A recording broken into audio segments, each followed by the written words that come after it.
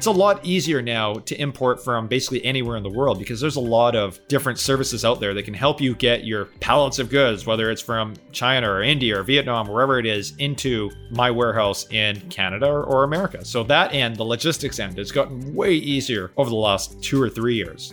Alibaba.com Sourcing Insights is the official podcast from the Alibaba.com team.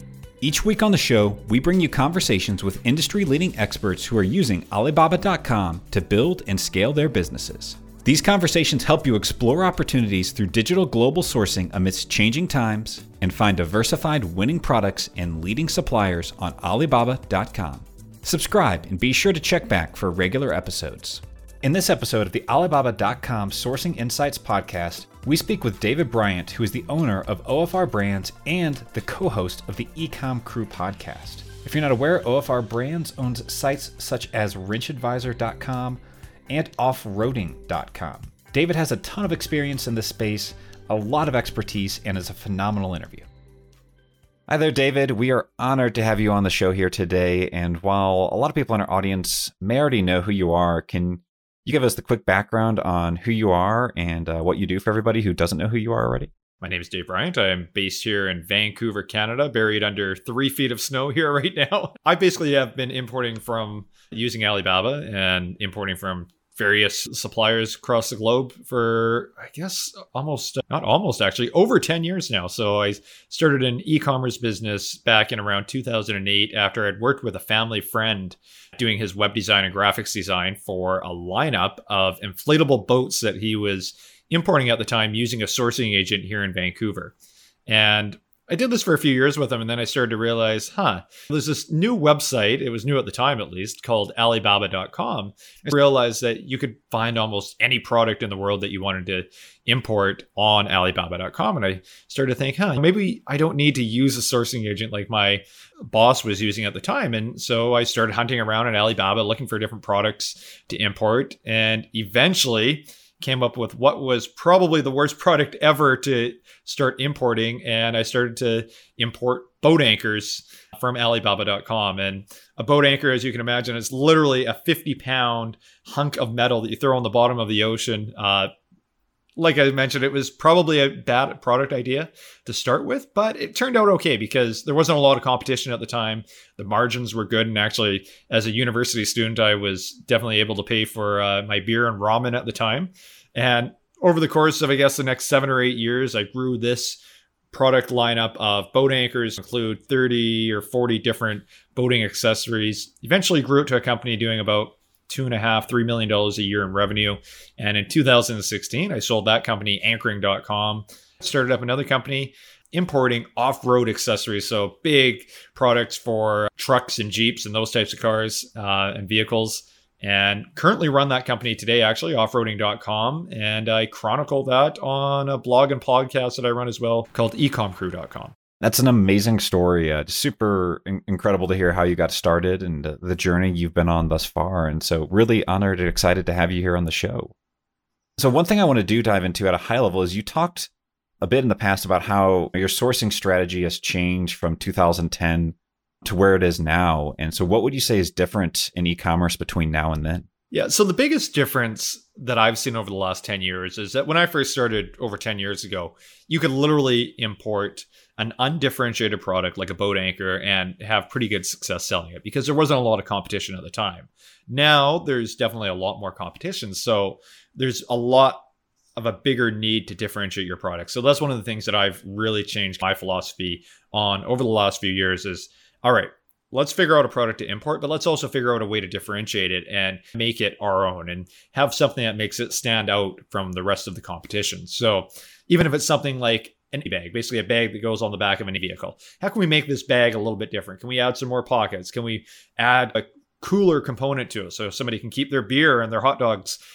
So figuring out some way to make these different little changes onto a product. It doesn't necessarily mean totally revolutionizing the product and making a completely different mousetrap. It's just finding something little to make it my company's own. That's incredible. And that makes a lot of sense where the market, I think, has shifted a lot to where there's so much competition. There's so many products. You do need to find ways to differentiate. I'm also curious from the actual sourcing side, how has that changed from previously? Has it changed from trade shows and in-person visits to using more digital sourcing? What else has changed from like a technology or just how you're actually going about the sourcing processes? I guess a couple of things have changed. So when I first started using Alibaba.com, like I mentioned, almost 10 years ago, there were a lot of suppliers on there, but there was nowhere near as many suppliers as there are today. It's pretty uncommon today to not be able to find a supplier on Alibaba.com. So now that directory on Alibaba.com is way more complete. And it includes obviously everything from Chinese suppliers and Indian suppliers, even to American and Canadian suppliers. You have the whole gauntlet of different suppliers that you can choose from there. So way back when in the day when I had to rely on trade shows a little bit more than I did now, because that directory on Alibaba.com was not as complete back then. Now, because you can find almost any supplier on there, it has eliminated a lot of that need of visiting trade shows. Now, visiting trade shows still does help, but it's not as big of a requirement as it was 10 years ago when I first started. So that's been one of the biggest changes. One of the other changes, and this is different from how I'm necessarily sourcing suppliers, it's just on the logistics and supply end. It's a lot easier now to import from basically anywhere in the world because there's a lot of different services out there that can help you get your pallets of goods, whether it's from China or India or Vietnam, wherever it is, into my warehouse in Canada or America. So that end, the logistics end, has gotten way easier over the last 2 or 3 years. That used to be a huge problem for me when I first started. Okay, how do I get these goods from the factory to my warehouse here in Canada? Now it's not even really a second thought. It's very seamless. There's, like I mentioned, tons of services out there that will help you get your goods from these factories, and it couldn't be simpler. It's no different than shipping a box of chocolates to my grandma 100 miles away in Kelowna compared to shipping a whole bunch of pallets from a whole ocean away. So from a logistics end, far easier. That's incredible. And so when you're looking at, you mentioned you need to find ways to make products unique these days and find ways to stand out. I'm curious, how are you identifying opportunities for unique products, or what indicators are you looking to find trends or products that you should be bringing to market? The best way that I've found is if I'm using a product currently and I'm using it on a day-to-day basis or a weekend-to-weekend basis, and I can identify things that could just make this product a little bit different. One of the things that we import are tents, and one of the tents that we had just did not have good ventilation in it. So I started to think, okay, could we add a little bit better ventilation to this? A few more windows. The tent also at the time did not look great. It just stylistically, it didn't look rough and tough, the kind of the image that I wanted. So started to think about ways to change the tent and make it a little bit more rough and tough and increase the ventilation. And then go to Alibaba.com and try to find a supplier that's willing to make those changes. So that would be the first thing, is if I'm using a product on a day-to-day basis, and I can identify just from using it on a day-to-day basis, things that I personally would want to make different and things that I would want to improve on that product. Now, not every product that we import I use on a day-to-day basis. And in that case, it's often just going to somewhere like Amazon or going through a brick and mortar retail store and looking at products. And a lot of times there's just obvious things that you can do to make a product better. Often, especially in e-commerce and using these different channels like Amazon or eBay, a lot of times you'll buy a product there and the packaging is just really subpar and it gives you a bad impression when you first get that product. So that's one of the first things that I'll always look at differentiating and improving on a product is, okay, let's just see if we can make the packaging better, because nobody wants to get a product off Amazon or eBay or buy it at a store and it looks terrible when you get it. And especially if you're gifting it to somebody or giving it to somebody, nobody wants a poor packaging experience. So that's one of the things that I would first initially look to improve. And then after that, look at things that actually physically improve the product and make it a better product. I love that. And once you've maybe identified a product or an idea that you want to source, then how do you go about actually vetting suppliers from Alibaba.com? What does your typical process look like on that? Yeah. So the first thing I would do, okay, let's say I want to import this bag. So I go into Alibaba.com and I would try to find 3 to 5 suppliers that already sell this product. So try to find ideally 5 suppliers selling this product already, and then reach out to them and say, hey, I want to add a couple more product pockets to this bag. Can you do that for me? And when you reach out to the suppliers, some of them are going to say, you know what, we're not really interested in actually changing our products. We only want to sell you what we already have. And some of them are going to say, sure, we would love to do this. However, our MOQ, our minimum order quantity, is 10,000 units. And for me, that might be too many units. So I would try to find that supplier who would say, yeah, sure, we're willing to do it. And we're willing to do it for 1,000 units. And so it's trying to find that supplier that, number one, is willing to work with me to make those changes. And then number two, the supplier that's willing to work with me to make those changes on a relatively small order. Because I don't want to invest $100,000 into a new product before I've verified it and tested it a little bit. So that's my two-step process. Number one, finding a supplier that's willing to make changes that I want to make. And number two, finding a supplier to work with me on a relatively small initial. And when you're going through this process, are you utilizing the kind of verified supplier or the request for quotation features within Alibaba.com at all? The RFQ feature, the request for quotation feature, yeah, absolutely. That's a starting step when contacting these suppliers. Is I try to get an RFQ from all these, ideally 5 suppliers, and figure out what the pricing is, because that's another filter mechanism too for these suppliers. If their prices are too high, it's probably not going to work for us. So that would be the first thing, is to submit an RFQ to these suppliers. And in terms of verified suppliers, I use that as an initial filter criteria, because ideally I want to work only with verified suppliers. And number one, it obviously gives you some assurance that they've done a little bit of their background checks with Alibaba.com. But also, aside from that, I've never had a problem actually with any suppliers on Alibaba.com being illegitimate or anything. But what the verified supplier check does is it demonstrates a little bit of seriousness towards the platform, and that when you reach out to them, they're going to be a little bit more eager to get back to your emails. They're going to be a little bit more just agreeable to work with, just a little bit easier to work with. They'll respond quicker. They'll be more receptive to product changes and that type of thing. So the verified supplier check, I use it just to verify that supplier is actually committed to working with customers like me. Nice. That's phenomenal. And so once you've got that kind of initial run of 3 to 5 suppliers that you think could be a good fit, or you maybe narrowed that down even smaller, what about negotiating with suppliers? How do you handle that next phase of negotiation? And you mentioned previously that you used to fly internationally to vet suppliers, but I guess now that you're doing this digitally, what does that look like? And maybe what are the advantages or some of the challenges that you've overcome as well with kind of digital? Yeah, so when it comes to negotiation, I guess there's 2 parts to it. So there's like the negotiation of trying to get our product changes made, and then there's a negotiation of trying to get our prices to a point that we want them at. So in terms of the product negotiation, just trying to get the changes made that we need to. One of the things that I've found has really helped, especially with COVID and not being able to fly to these different factories, is just hopping on a video call with them, whether it's through Skype or WeChat or any of the other video conferencing platforms, and hopping on a video call with them, and not just having your sales rep that you're talking to through Alibaba.com, but also getting somebody from the factory on the call with you, the sales rep, and then that factory person. Because a lot of times when you reach out to somebody on Alibaba.com, what they are is that they're a sales rep with relatively good English. Their product expertise and engineering knowledge might not be that high. It's the person in the factory who probably doesn't really have any English knowledge that knows how the products work, what kind of changes you can make. So when I'm negotiating product changes, that's my first thing that I want to do, is I want to get on a video call with a sales rep who's going to serve basically as a translator, and somebody from the factory who can understand whether these changes are possible or whether they're not.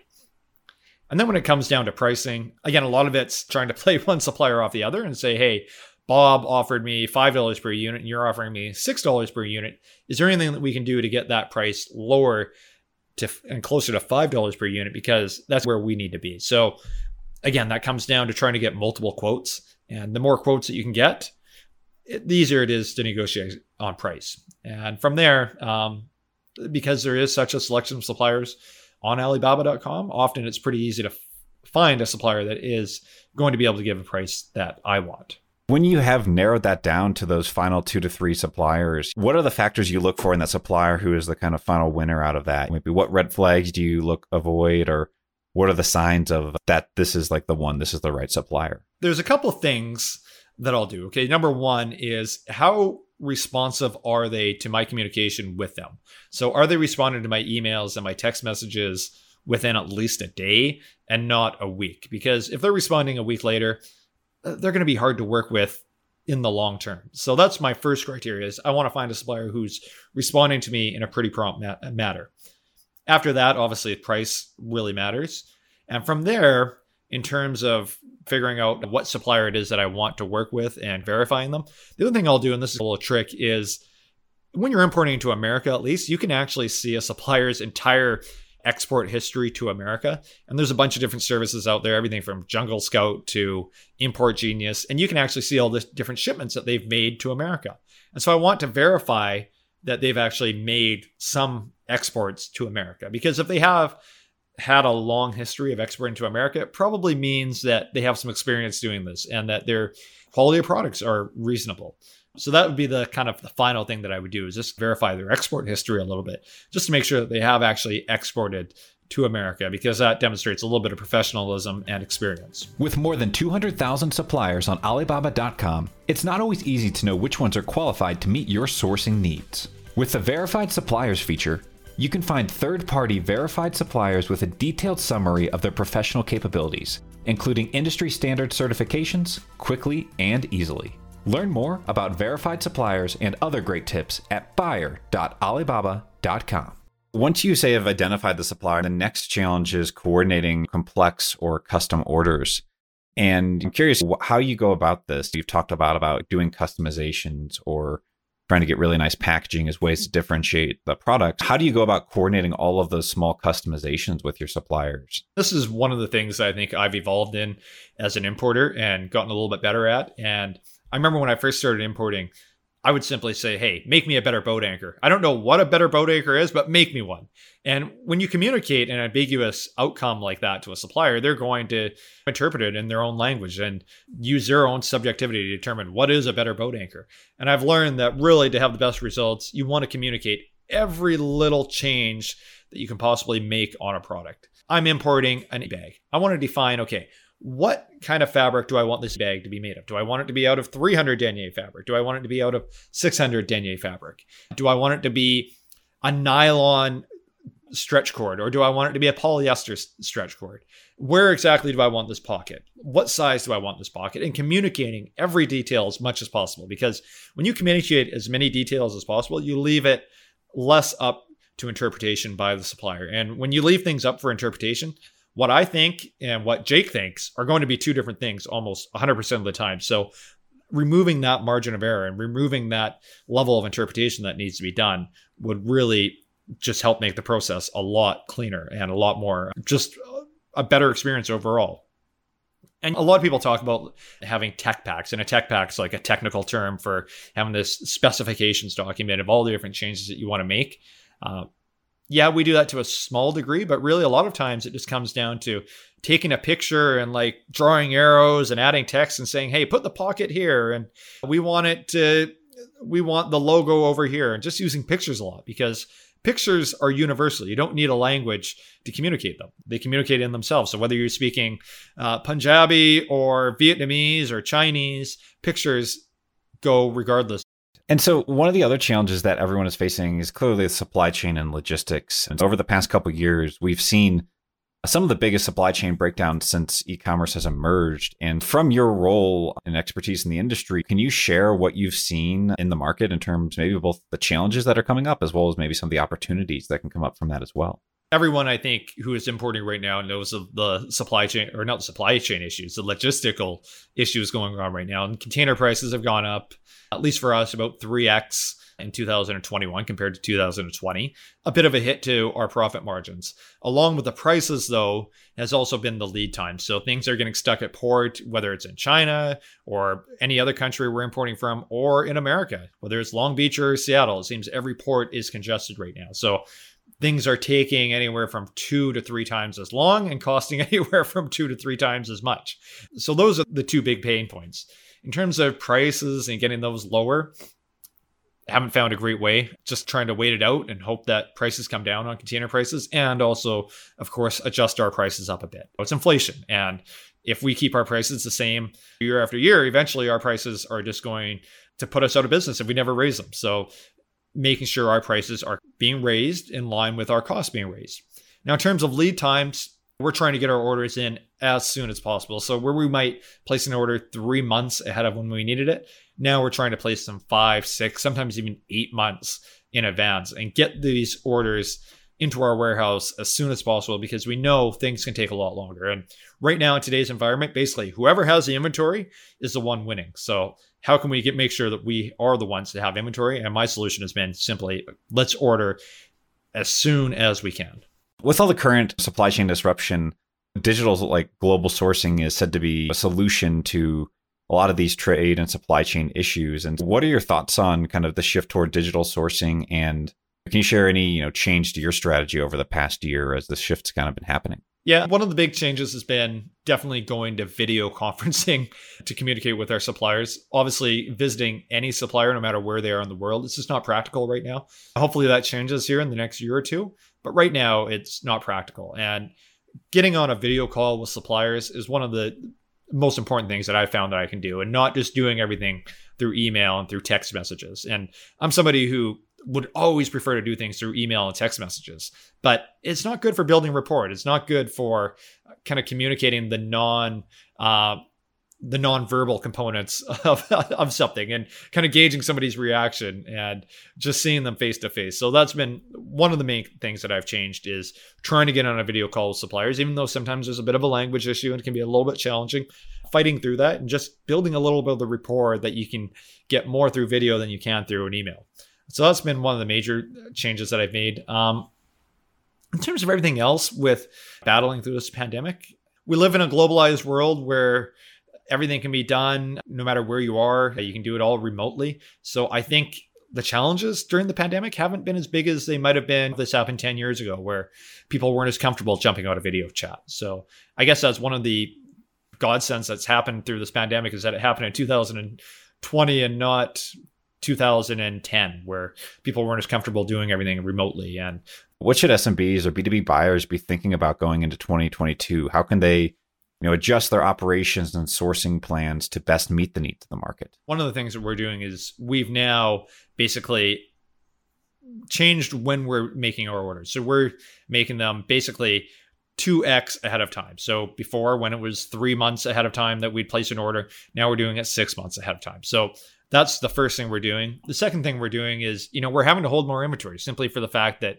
we don't necessarily have a predictable timeline for when a product might get from the country that we're importing it from into our warehouse. So that's forced us to carry more inventory, and that's put some cash flow demands on our company. So trying to get more available cash flow, a lot of that goes down to just getting more lending from the banks. And the good thing about kind of the environment that we're in right now is that interest rates are low. So lending is relatively cheap. And yes, we're having to hold more inventory on hand, and I hate doing that, but thankfully interest rates are low. So the cost of doing that is lower than it would have been 3 or 4 years ago, with interest rates where they are right now, basically 0%, at least at this recording. Obviously, that's not the rate we get, but it's pretty close to zero compared to other years. It's made holding more inventory more feasible. That's something I think for everyone to think forward to going ahead in 2022 is, okay, you probably have to hold more inventory. And what are the cash flow constraints that's going to put on you as a company? And how do you alleviate some of those cash flow constraints? And so now I want to dive into kind of some just sections more on advice as well. And what tips would you share with the audience to better or more effectively use Alibaba.com? I know you've been using this tool for years. And so maybe what are some of the best features or tools or ways that you're using the platform that you would recommend others to think about? Definitely the communication with suppliers is the most important thing with Alibaba.com. And getting lines of communication going with as many suppliers as possible.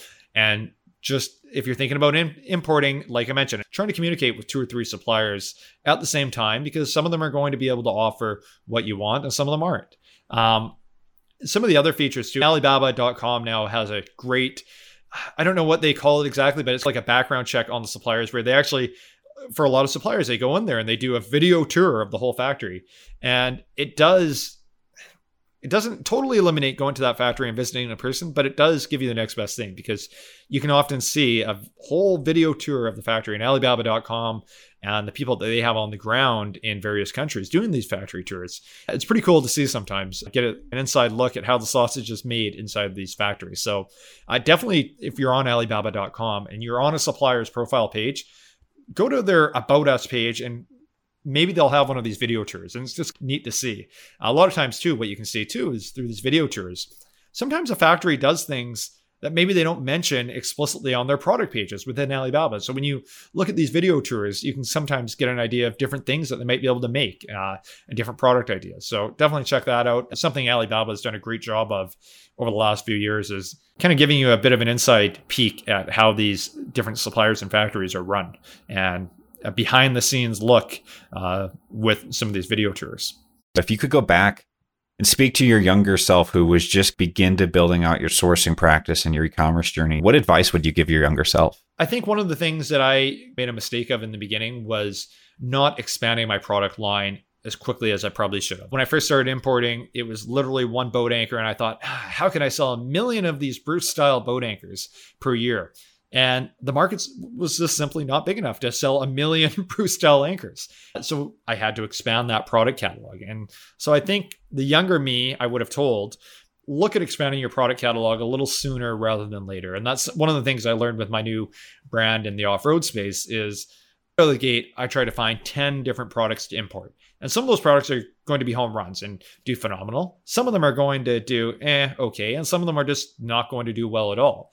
And if you take enough kicks at the can, eventually you're going to get a couple cans that go flying and are home runs, and a couple of the cans are not going to go anywhere, and you just have to discontinue them. But the more kicks that you get at the can, the higher likelihood you have of success.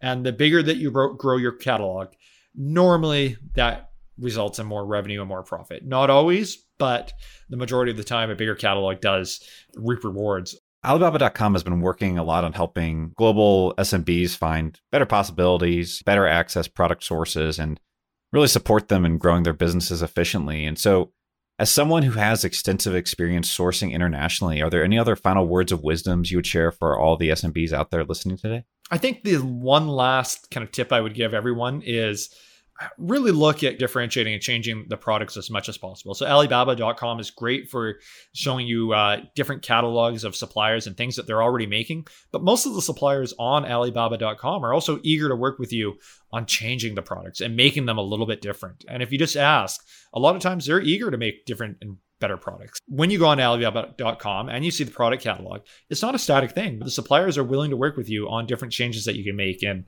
it normally works out well for everyone. The supplier gets to be a little bit innovative on their end, and you get better products, which you can probably sell better than the competition. Yeah. That's phenomenal. That's great advice, Dave. And so as we wrap up here, for anybody that does want to go find out more about you, your podcast, or anything online, what's the best place to find you online? Yeah, sure. ecomcrew.com is the best place to find me at. So it's a blog and podcast that we've run for, almost 7 years now. So check it out, ecomcrew.com. And I share a lot of my insights and experiences doing this for the last 10 plus years. Perfect. Thank you for taking the time to come on here, Dave. Thanks a lot.